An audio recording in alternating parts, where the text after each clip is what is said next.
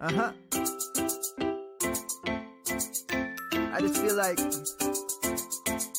I've been around the block, ripping up fantasy stock, working around the clock. Look at the view from the top. Researching rookies a lot? No, I just be listening to pods. Yeah, one in particular, I'm just a messenger. Let me just pass on the rock. Browning, brunning, pruning, pronouncing ain't what he's doing. What he's doing is not losing, but infusing you with new things. And there's Dennis the Bennett, yeah. The man is a menace, yeah. Building a dynasty, some of the finest things. Promise you won't regret it. Sly as a fox, cultured in pop. Give him his props. Here is a thought, here is a box. And you cannot compare them at all, so don't even try. Careful with the news, but when you use a take, I take up Tony Fire. I mean Dyer, because anyone else is a huge mistake. Whoa. Fantasy round table, fantasy round table. Yeah. Fantasy round table, come take a look at the crown, baby. Hey, fantasy round table, fantasy round table. Woo. Fantasy round table, come take a look at the crown, baby. Go.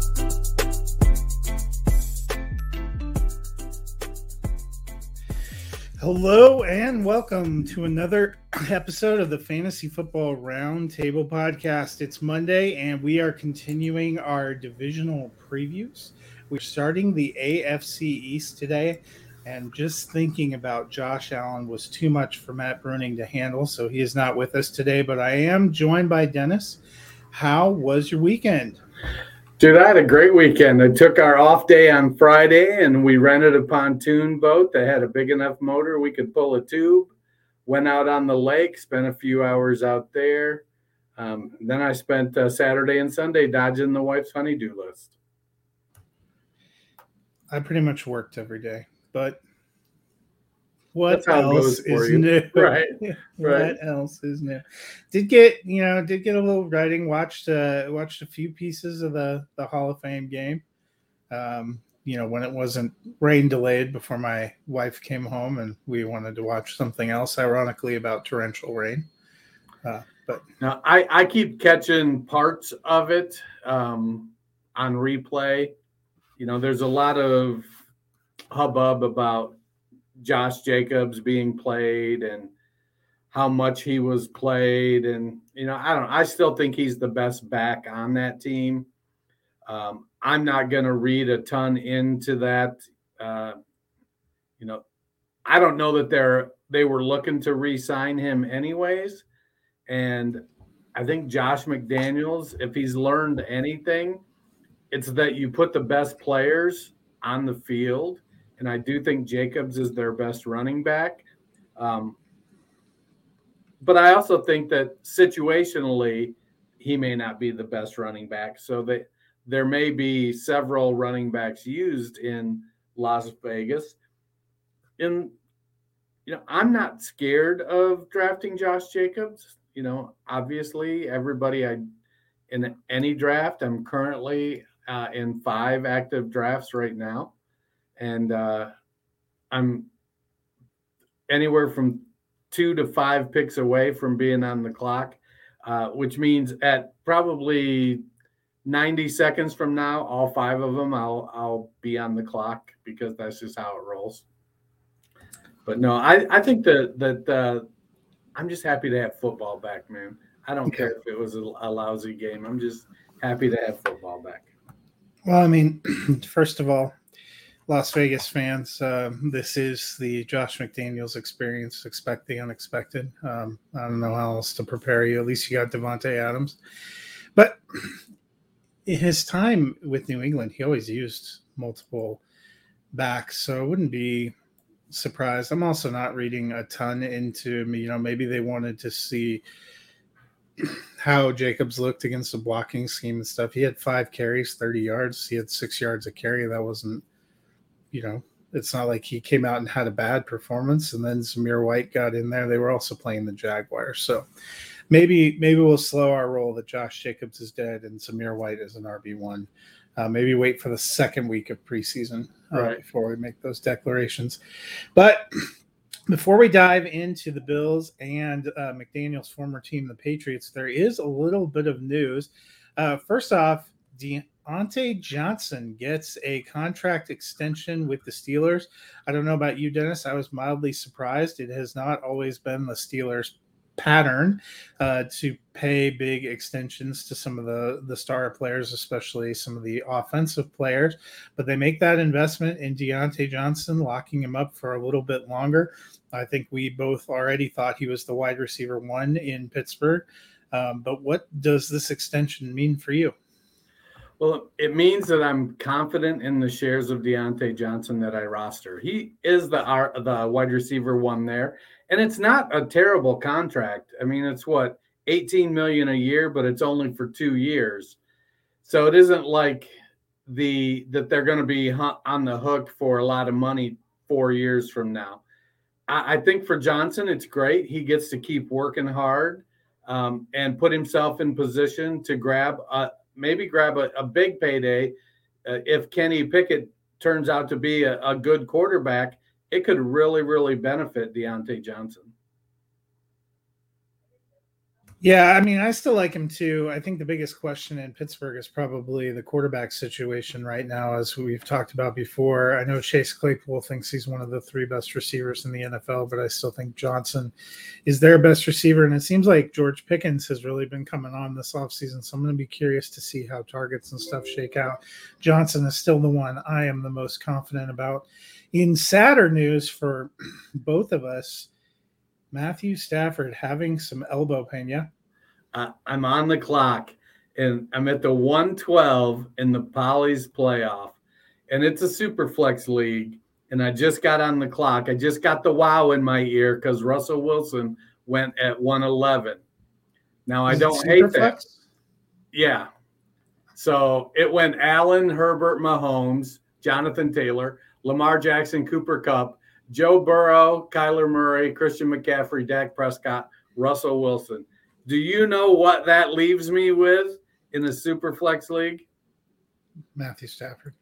Yeah, but I don't care about that. It leaves me with Justin Jefferson and Jamar Chase. Oh, because you're at the turn. I'm at the turn, and I am going to draft Justin Jefferson and Jamar Chase. There you go. Well, Matthew Stafford, our friend, reigning Super Bowl champion, quarterback, is having some elbow issues. It seems like he's trying to fight through it. Cause for concern? Well, we saw what elbow issue did for Ben Roethlisberger, and I think if you roster Matthew Stafford, you might be looking at what are the options. What do you think of John Wolford? Is there, if you're a contender, maybe it's time to move him. I like Stafford a lot. I have a few shares of him, and I think that hopefully they're just managing the situation. Gonna take it easy. They know he can throw the ball well. I think giving him a few practices off when it doesn't matter isn't gonna hamper that offense.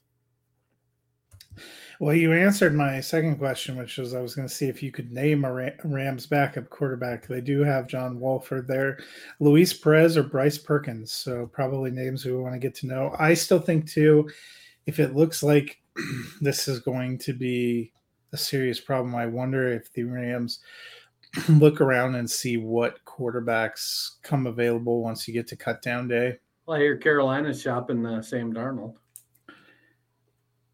Sean McVay would probably rather run with John Wolford than that.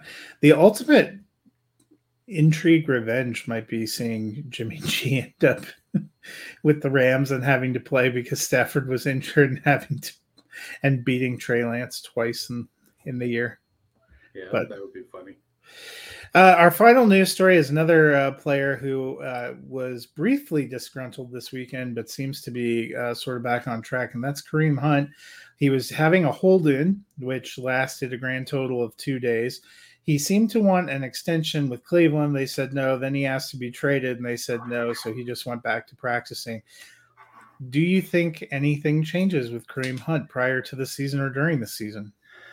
I definitely think that if Cleveland is stinking the joint up, I think they'll be open to moving him for draft capital. I think if somebody comes in with a high pick And I would say a high pick for him would be a 5th rounder, maybe a 4th.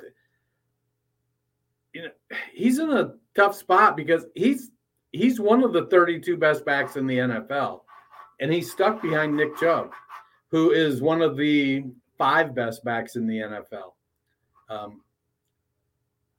I get Stefanski wants to use multiple backs. He doesn't give Nick Chubb the amount of receiving work I think he has probably earned. But Kareem Hunt also is a really good receiving back. I would love to see them move Kareem Hunt somewhere where he could be the starter. I don't know where that is right now. Things are kind of settled for the most part around the league at this point. But I do like that he made his case, said, I want this, you should do this. And they said, unless it's going to make our team better, we're not going to do anything. And he realized the best thing to do was get back to work, because the truth of the matter is he's playing for a contract next year. Yeah, we haven't heard the results of the expedited appeal, but part of me wonders if Watson ends up getting a full season instead of the 6 games that was announced.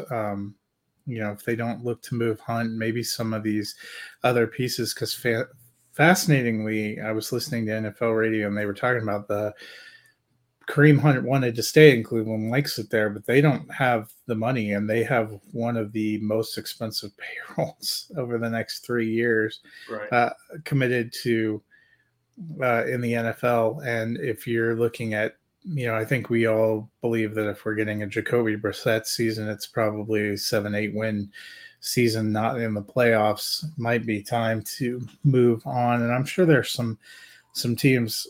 One of the more interesting ones when they were talking about potential trade destinations for Hunt, for me, was Kansas City, because he thrived there. And I think they have no incredible confidence right now in CEH. Right.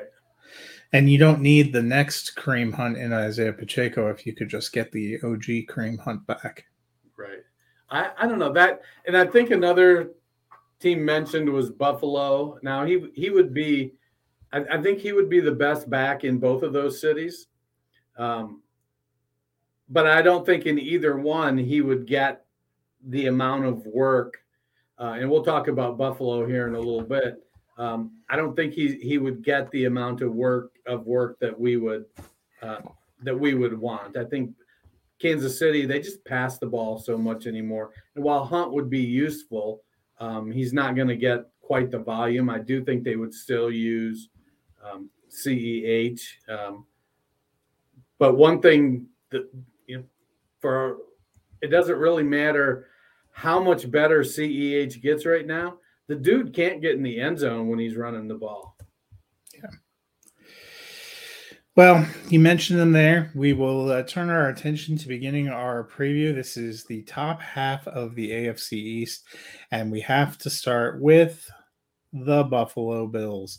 They were the winners of the division last year. They finished 11-6. They lost a heartbreaking game to the Chiefs in the divisional round because of the overtime rules.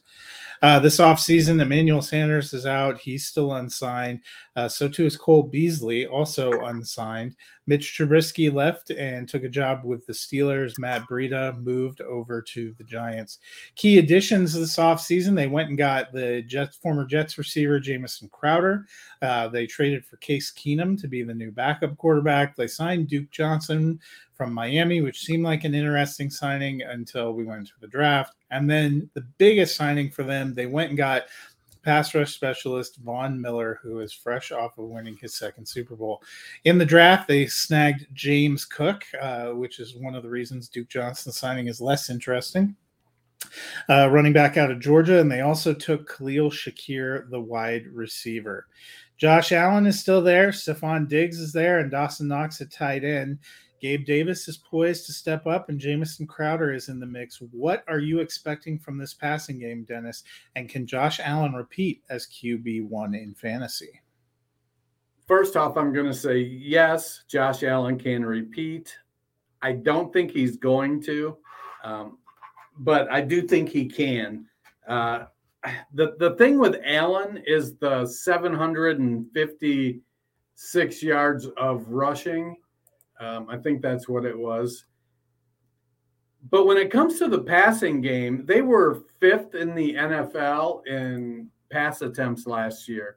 And I think that's probably they're a pass first team, and Allen is their goal line back. I don't think, Zach Moss is literally going undrafted. He's RB 97, and Duke Johnson doesn't show up on Sleeper's July 27th ADP. Duke Johnson's not showing up. So managers, they're all about Devin Singletary and James Cook, but they're not going to get a whole lot. I don't know how they're going to split up the 184 targets that were left over by Emmanuel Sanders and who's that other cat? Cole Beasley. That's really the big question. I feel like the passing volume is going to be fairly consistent. So what happens with those 184 targets? Well, Stephon Diggs had 164 targets last year, so I don't know that he goes up a lot with the targets. Everybody's All-American Gabe Davis has really been – he's been everybody's breakout candidate. And so I was really surprised to see that his ADP was still just wide receiver 35. The way you see it on Twitter, you'd think he was, up there with T. Higgins, like it's Chase and Higgins and Diggs and Davis. But at wide receiver 35, I still think Davis is going to be a bargain. He had 63 targets in 2021. I think he gets a significant portion of that 184 targets that were left over by Sanders and Beasley. So let's say he goes up to 110, 115 targets. He's going to deliver. The RBs had 96 targets in 2021, led by 50 targets. Who was the Devin Singletary with 50 targets. I feel like close to 100 targets is probably going to be in the realm of, maybe the running back split 110 instead of 95. And then the tight ends had 83 targets last year. So we saw a lot of talent out of O.J. Howard when he was at Alabama. And for whatever reason, it did not click in Tampa. Well, we've seen a ton of Dawson Knox talent in the NFL when he got virtually no targets in college at Ole Miss. So now Knox and Howard are poised to be a really formidable tight end duo. You've got Diggs and Davis at the top. I think from a macro perspective, it's going to be status quo for the Buffalo Bills offense. But I do think Davis bumps up. I think he finishes as a solid wide receiver too. The big thing for me is what happens with Shakir and Crowder. Are they going to be able to command enough targets to either keep the running backs out of the passing game or keep the tight ends out of the passing game? And I'm not 100% sold yet that either one of them can.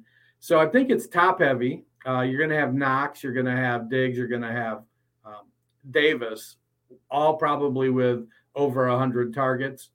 So I think if I'm investing there, I'm okay to pay the price for Diggs and Davis and Knox.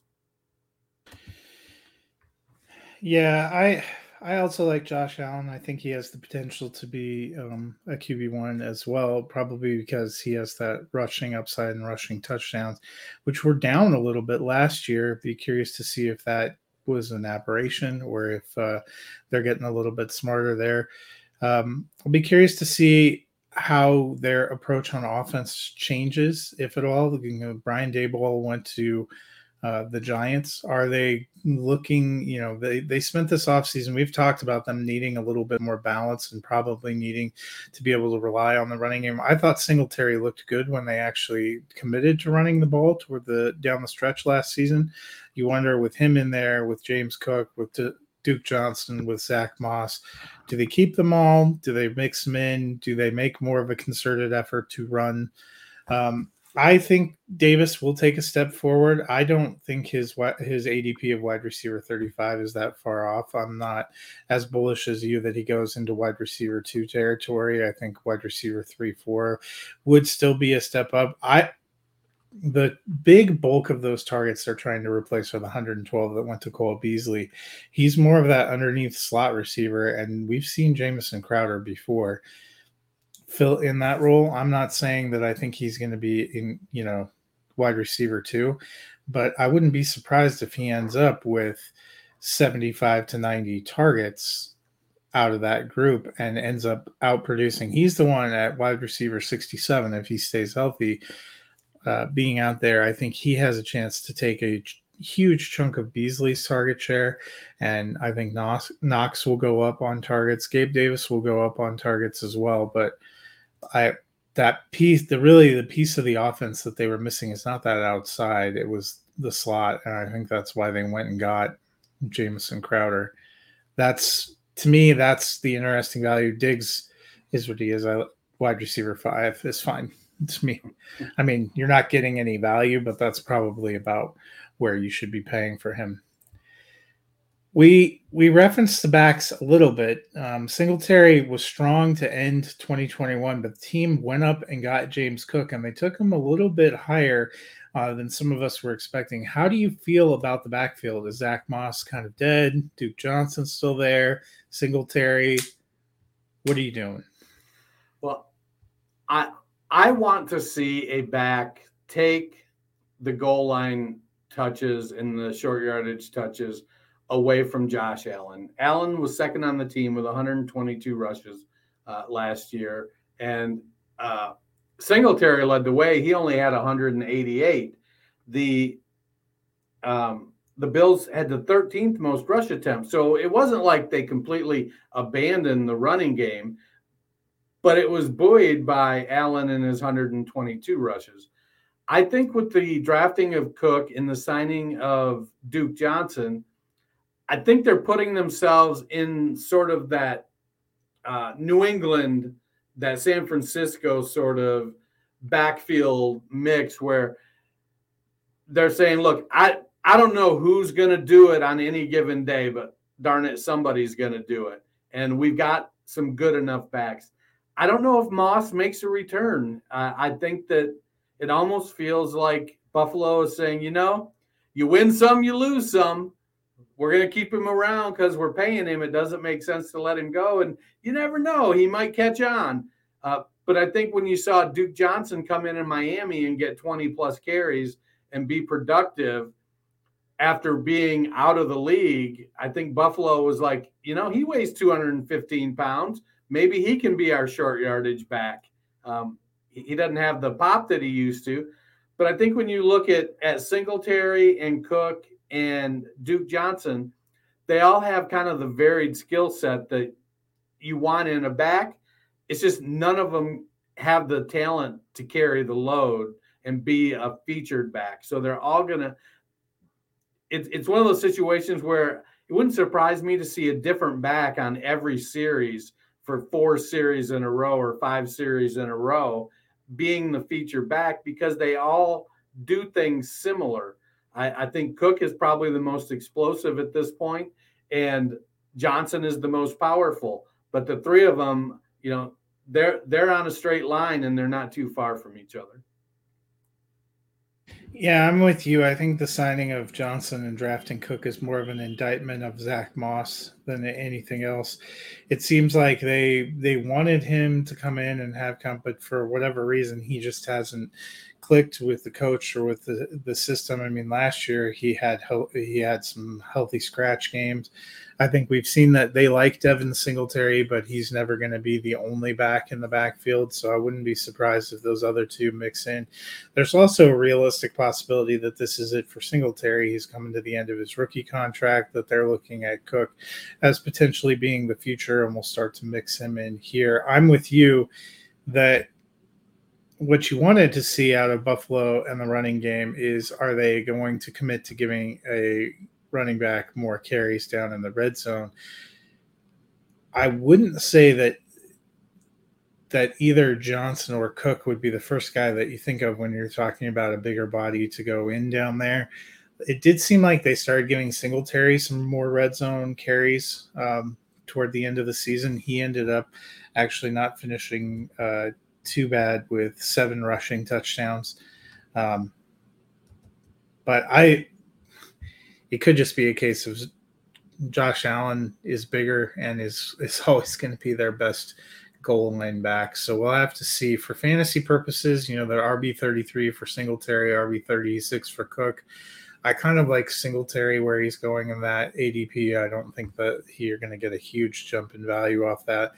I'm not as sold that we see Cook up super high or that we have a lot of backs that do well for Buffalo. Unless their offense substantially changes, which is possible, it just doesn't seem like they're interested in being a power running team right now. And given the AFC climate, maybe they don't need to be. I mean, their highest running backs are both low end RB3s. I think that's built into their value right now. A win is going to be, so last year, Singletary had 188 carries and Moss was second in the running back room with 96. I think it'll be a win for the running game if Singletary goes over 200 and whoever the RB2 is gets over 100. That could feasibly push Allen down to 100 or maybe even a touch less. I think that's all you're hoping for from this rush game. The running backs on this team are flex plays at best. So the Bills were 11-6 last year, won the East again. A lot of preseason hype last year, a lot more preseason hype again this year. Their over-under is 11.5 wins. How do you feel about that win total, and what do you see for the Buffalo Bills? Well, New England had a surprisingly good year last year, I think. We'll talk about New England later this week. But I think later today. Are they today? That's right. I think the Jets in Miami, New England, Buffalo, it's going to be competitive in the division. But I feel my thing with New England is I'm not sold on their concept right now.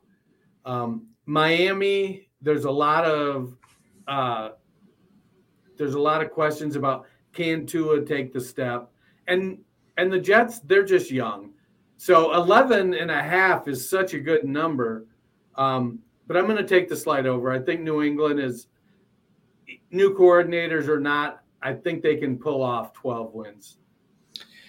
Yeah, Buffalo had some odd stumbles last year because they came out pretty hot, and I had thought they were going to be the top seed in the AFC. They ended up not being too far off just because of the parity. I like the slight over. I think they finished at 12-5, and I like the potential for them to be a top seed in the AFC yet again. Football fans, DraftKings has changed the fantasy game. DraftKings changed the fantasy game forever in 2012. Now, 10 years later, they're doing it again with Rainmakers Football, their first ever NFT fantasy game. A new way to enjoy daily fantasy football, a new shot to win millions in prizes, and the only NFT fantasy game licensed by the NFLPA. Playing Rainmakers Football is simple. Buy, sell, bid, and win player cards of the biggest names in the game through regular drops and auctions. Build your collection of football stars and enter free Rainmakers football contests all season long to compete for millions in jaw-dropping prizes. Each week, craft your lineup of athletes from your NFT collection and rack up points for touchdowns, receptions, and more. Just like what you did in daily fantasy football. The next generation of fantasy sports is almost here. Download the DraftKings Daily Fantasy app now and sign up with promo code TPPN. Click the Rainmakers tile and opt in so you can be ready for the next drop. Play free for millions in prizes all football season. and build the ultimate NFT fantasy franchise with Rainmakers Football. That's promo code TPPN only at DraftKings. Eligibility restrictions apply. See DraftKings.com for details. Well, you can tell I haven't done a read in a while, can't you? Getting into the swing of things. The season's almost upon us. Well, the second half of the top part of the draw in the AFC East was the New England Patriots, who finished a surprising 10-7 last year, making a grand return to the playoffs that was short-lived as they got waxed by the rival Buffalo Bills in the wild card round. This offseason, their key departures, if you can call it that, is N'Keal Harry for the Bears, which we can already pour one out because he's already managed to get what they said significantly injured. J.C. Jackson headed to the Chargers, as did Kyle Van Noy. Key additions, they realized that wide receiver was absolutely crucial, and they went out and got the fourth best playmaker from the Miami Dolphins in Devontae Parker, who's probably going to be their wide receiver one, and they signed safety Jabril Peppers.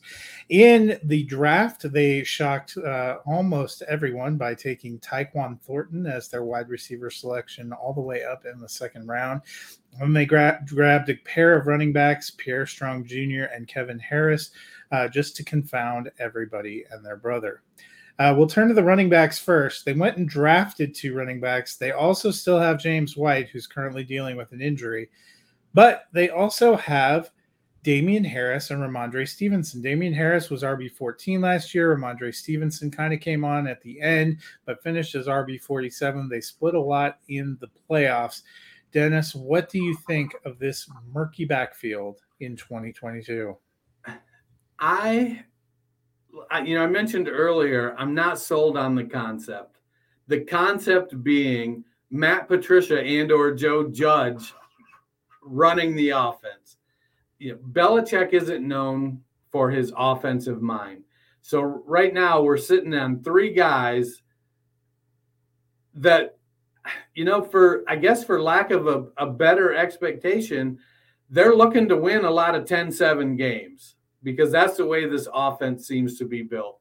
They've got 2 big running backs that are grinders in Harris and Stevenson. Then they added 2 more grinders in Kevin Harris and Pierre Strong. Now, Pierre Strong, despite his size, seems to be stepping into the James White role. But I don't know what's going on with White. Are they just done? He's not going to make it back from the injury. He's getting up there in years. I want to buy into the offense having to run the ball a lot. Last year, Stevenson and Harris it was a 60-40 split. And the Patriots, there's only 3 targets difference between Damian Harris and Ramondre Stevenson. But Brandon Bolden had 49 targets, and he's made his way to Las Vegas. The team was 25th in pass attempts, so they're going to run. They're going to run the ball hard. They spent their first-round pick on a guard that I think most people were surprised went in the top 2 rounds in Cole Strange. But Bill Belichick can sometimes build an offensive line and make them gel. And if they play that ball control offense, we saw him go into Buffalo and throw the ball 3 times in Gale wins. And so, Belichick might have something up his sleeve. I think if I'm buying into anybody on this offense, I guess it's Damian Harris, low end Mac Jones this year. Again, for me, it's all about who's calling the shots. And I just don't, Matt Patricia and Joe Judge were utter disasters as head coaches. And before they became head coaches, they were defensive guys or special teams guys. I don't think either one is really known for their offense. I don't get the Matt Patricia potentially running your offense. He was Belichick's defensive coordinator. I mean, I get maybe they think he knows about offense because Detroit essentially let every offense in the world score 100 points on them when he was the head coach there. But it's so, and if you watch New York Giants offense the last couple of years, I'm with you. I don't know what makes you think that would be any kind of a step forward. I don't. Do they even have any great offensive coaches? I don't know. Maybe it's time to call Charlie Weiss and see if he'll come out of retirement. Lord. I was honestly surprised that Damian Harris finished that high at RB14, and I think it's because he had a surprising 15 touchdowns, because he really only got 202 carries, 929 yards. That's not terrible volume, but that smacks to me of low end RB2, middling RB3 numbers. It's those 15 touchdowns. Are we still going to get that? I thought New England was a fun story last year, and they really, Mac Jones stepped up, but I still think Mac Jones is decent, but I have questions about whether the head coaching or not the head coaching, whether the coaching on offense has taken a little bit of a backseat. And also the AFC is brutal this year. In terms of the depth and everything. I wouldn't be surprised, we'll get to it in a minute, if the Patriots take a step back. I would feel more comfortable probably with Damian Harris, not counting on him to be, that high-end RB2. Let me look at it. What is his ADP currently is RB28. I think that's more in line with my expectations. Stevenson coming up to RB38. I think he will probably take a little bit of a step up. We know the Patriots just get a whole bunch of people involved. If Pierre Strong really does end up getting the passing game work, and James White isn't able to kind of recover, and trying to get injury updates from the Patriots, well, good luck. It's not they're not incredibly forthcoming. I think Pierre Strong right now isn't really going in the ADP. That might be a real decent late round stash. But this backfield has been a nightmare for years. If I had to bet on one, it's probably still Harris, and that ADP doesn't put me off of him, but it could be even more of a nightmare. You're right. They lost some offensive linemen this offseason again, and I forgot about that infamous first round pick. I mean, the thing with Harris is because of the way that offense is structured and what Belichick will try to do when they create a game plan, Harris may have 4 good games, and by good, I mean, 13 points, 14 points in a row, and then he may have, 2 games where he combines for 5 points because they're just deciding they're smarter than everybody else, and they're going to do something different with a different running back. So we'll turn from one quagmire of sadness to another quagmire of sadness, and that is the passing game. We're going to attack this in 2 pieces. First, to the wide receiver room. They went and got Devontae Parker from the Dolphins. Jacoby Meyer last year actually finished better than some of us might have realized, finishing at wide receiver 29.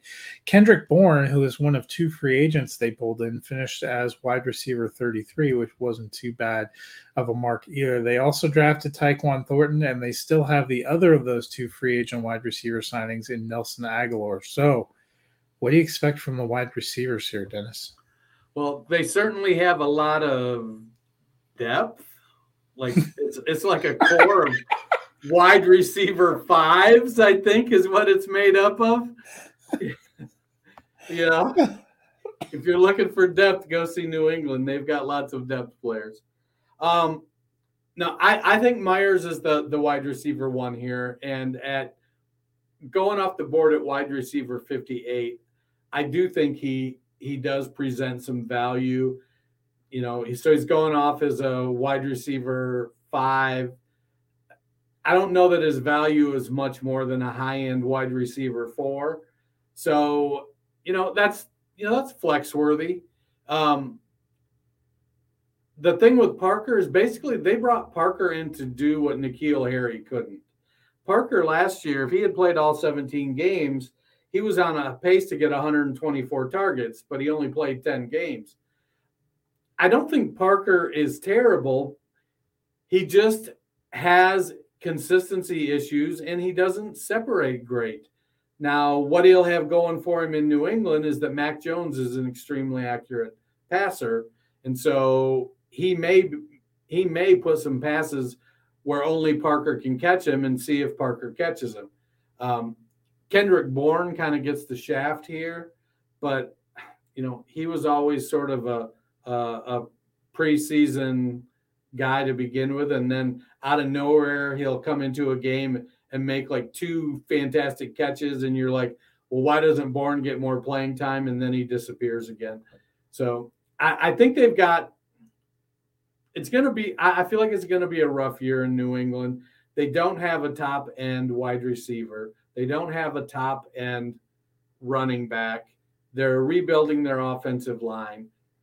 And for the life of me, I don't get where Belichick is going with the coaching. I mean, I was just looking at their staff. They don't have any brilliant Troy Brown is probably the closest. He's the only offensive coach other than Judge and Patricia that I know. I guess I take that back. I recognize Vinny Sunseri's name, the running back coach. But then I didn't realize they've got a second Belichick on the defensive staff. So there's Steve and another one. So there's 2 Belichick kids on the defensive staff. I don't know. I'm staying away from the offense, man. The Patriots threw the ball 521 times last year, which wasn't a lot. Do you think that number goes up, changes much? I don't. That was 25th in the NFL in pass attempts last year. And the reason I don't is I think their defense is going to be good enough to keep games lower scoring. I think despite the opponent, they're going to hit a lot of unders this year, I think. Like I said, they're playing for 10-7 wins, 13-10s. It's not going to be a lot of high-scoring games. Jones is going to be accurate. There's not a game break unless Tyquan Thornton comes out of nowhere. I don't think there's a game breaker at the wide receiver position. Well, and so that was going to be some of what I was going to come back to a wide receiver too. That unlike Buffalo, where we were talking about all the vacated targets, New England doesn't really have. N'Keal Harry only saw 22 targets. They don't have a whole ton of vacated targets. Aguilar saw 64. Bourne saw 70. 126 for Jacoby Myers. If you wager that Myers remains somewhat consistent, and I'm with you that he's probably the receiver I trust the best, and at an ADP of wide receiver 58, I actually think there is some value there. Parker comes in, maybe he ends up with 70 or 75 targets, but that's probably about it. And then Bourne probably ends up, 60 to 65 targets. Aguilar, not much. And then maybe you see Tyquan Thornton pick up like the N'Keal Harry 22 targets. The question, too, is that tight end, they splashed out a lot of money last year for Hunter Henry and Jonnu Smith. And Henry provided a pretty decent return, and Jonnu Smith looked like he was hardly available. I didn't realize Hunter Henry only saw 75 targets last year. He was pretty insanely efficient, catching 50 of them for 600 yards and 9 touchdowns, only 45 targets for Jonnu Smith. Both those guys have seemingly been making waves in the off season. Jonnu Smith, people have put out, a lot of numbers, and he did sign the bigger of the contracts. So what do you think? How do you think the tight ends factor in, and where are you expecting Mac Jones to finish? Honestly, I don't know what to make of the tight end situation. Last year, I think we all thought that it was going to be Jonnu Smith, the one being the most fantasy relevant, and it was completely the opposite. Now, Smith was dealing with some stuff in the offseason, missed a lot of work. But still, I'd like to think it isn't like he was a rookie. He's been in the NFL for 5 years. I felt like he should have maybe picked things up a little bit better. Now, Smith is the more athletic of the two. I think they're both reasonable pass catchers. I don't, they had 120 targets between the two of them. I think that's what the split, that's what they're going to have the split this year. Maybe Smith gets a little more and Henry gets a little less. Henry had 9 touchdowns compared to Smith's 1.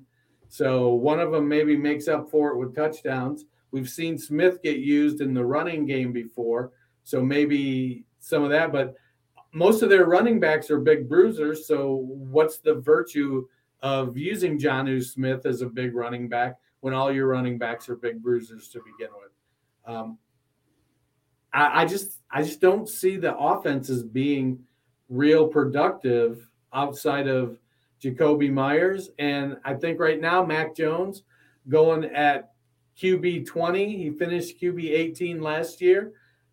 I think that's where he ends. I think that's it. I don't want to say ceiling.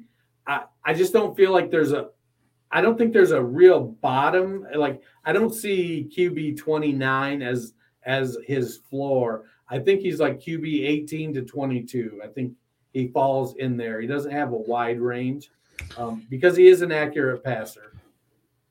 Yeah, I don't think it has, for me, as much to do with him as the kind of offense they're running. I actually think he is low in QB2. I wouldn't be surprised if, some of these other quarterbacks that potentially stay healthy throughout the season end up going and pushing him down into the QB 24-25 range. Especially, waiting to see, even if Deshaun Watson only plays 10 games, I bet he ends up outproducing Mac Jones for fantasy just because of the nature of how they're going to play. So QB 20 actually feels a little bit rich for me for Mac Jones. I'm with you on the tight ends. I almost think if the tight end production increases, it means it's pulling it out of the wide receiver pool. So then do we see Myers only get around 100 targets and Parker around 60 targets and 50 for Bourne and 30 something for Aguilar? I'm with you. Unless they substantially increase the amount that they're passing, or they stop passing to running backs, because Brandon Bolden is the other one that vacates targets. He vacates 49 something targets. We assume that's going to be consumed somewhere else in the backfield. If that bounces out to receivers or tight ends, maybe they go up. But Henry, I think you're seeing that he finished tight end 10 last year. He's going at 17, taking that little bit of a discount. Jonnu Smith finishes tight end 35. He's going at tight end 34. I think it reflects that, maybe we all wanted Jonnu to be a thing, and he's not going to be a thing. So, I just kind of pulled up Pro Football Reference, and surprisingly, New England scored the 6th most points in the NFL last year. So, based on what we've just spent the last 25 minutes talking about, we're crediting Josh McDaniels with that, and I know that how much that hurts you. He's a fantastic offensive coordinator. If all you did was give him what I objected to is him as a personal manager. So maybe I could be wrong about how many points they produce. It just doesn't feel like it right now, and I'm willing to fade the New England fantasy weapons right now. All right. Well, we're fading. I think we're both a little bit in agreement there. The Patriots kind of surprised a little and made the playoffs, winning 10 games last year. Their over-under win total is 9 wins this year. How do you feel about the over-under, and can they make the playoffs again?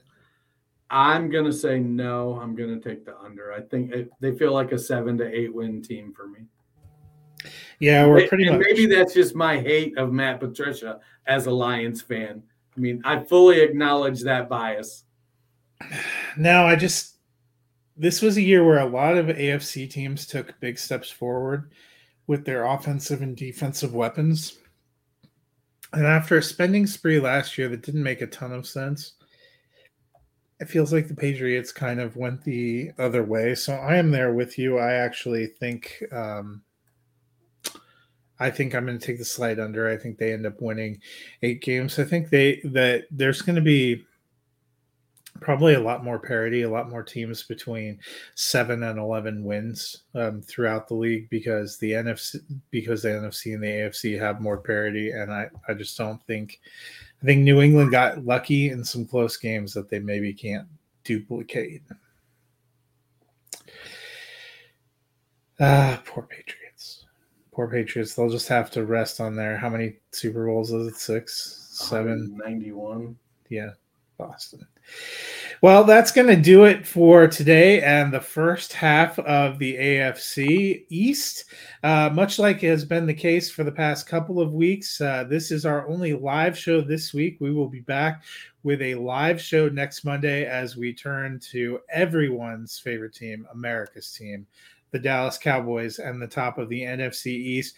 But Friday, the Fantasy Football Expo begins, and Dennis and Matt are going to be there. So we will be dropping an audio episode only.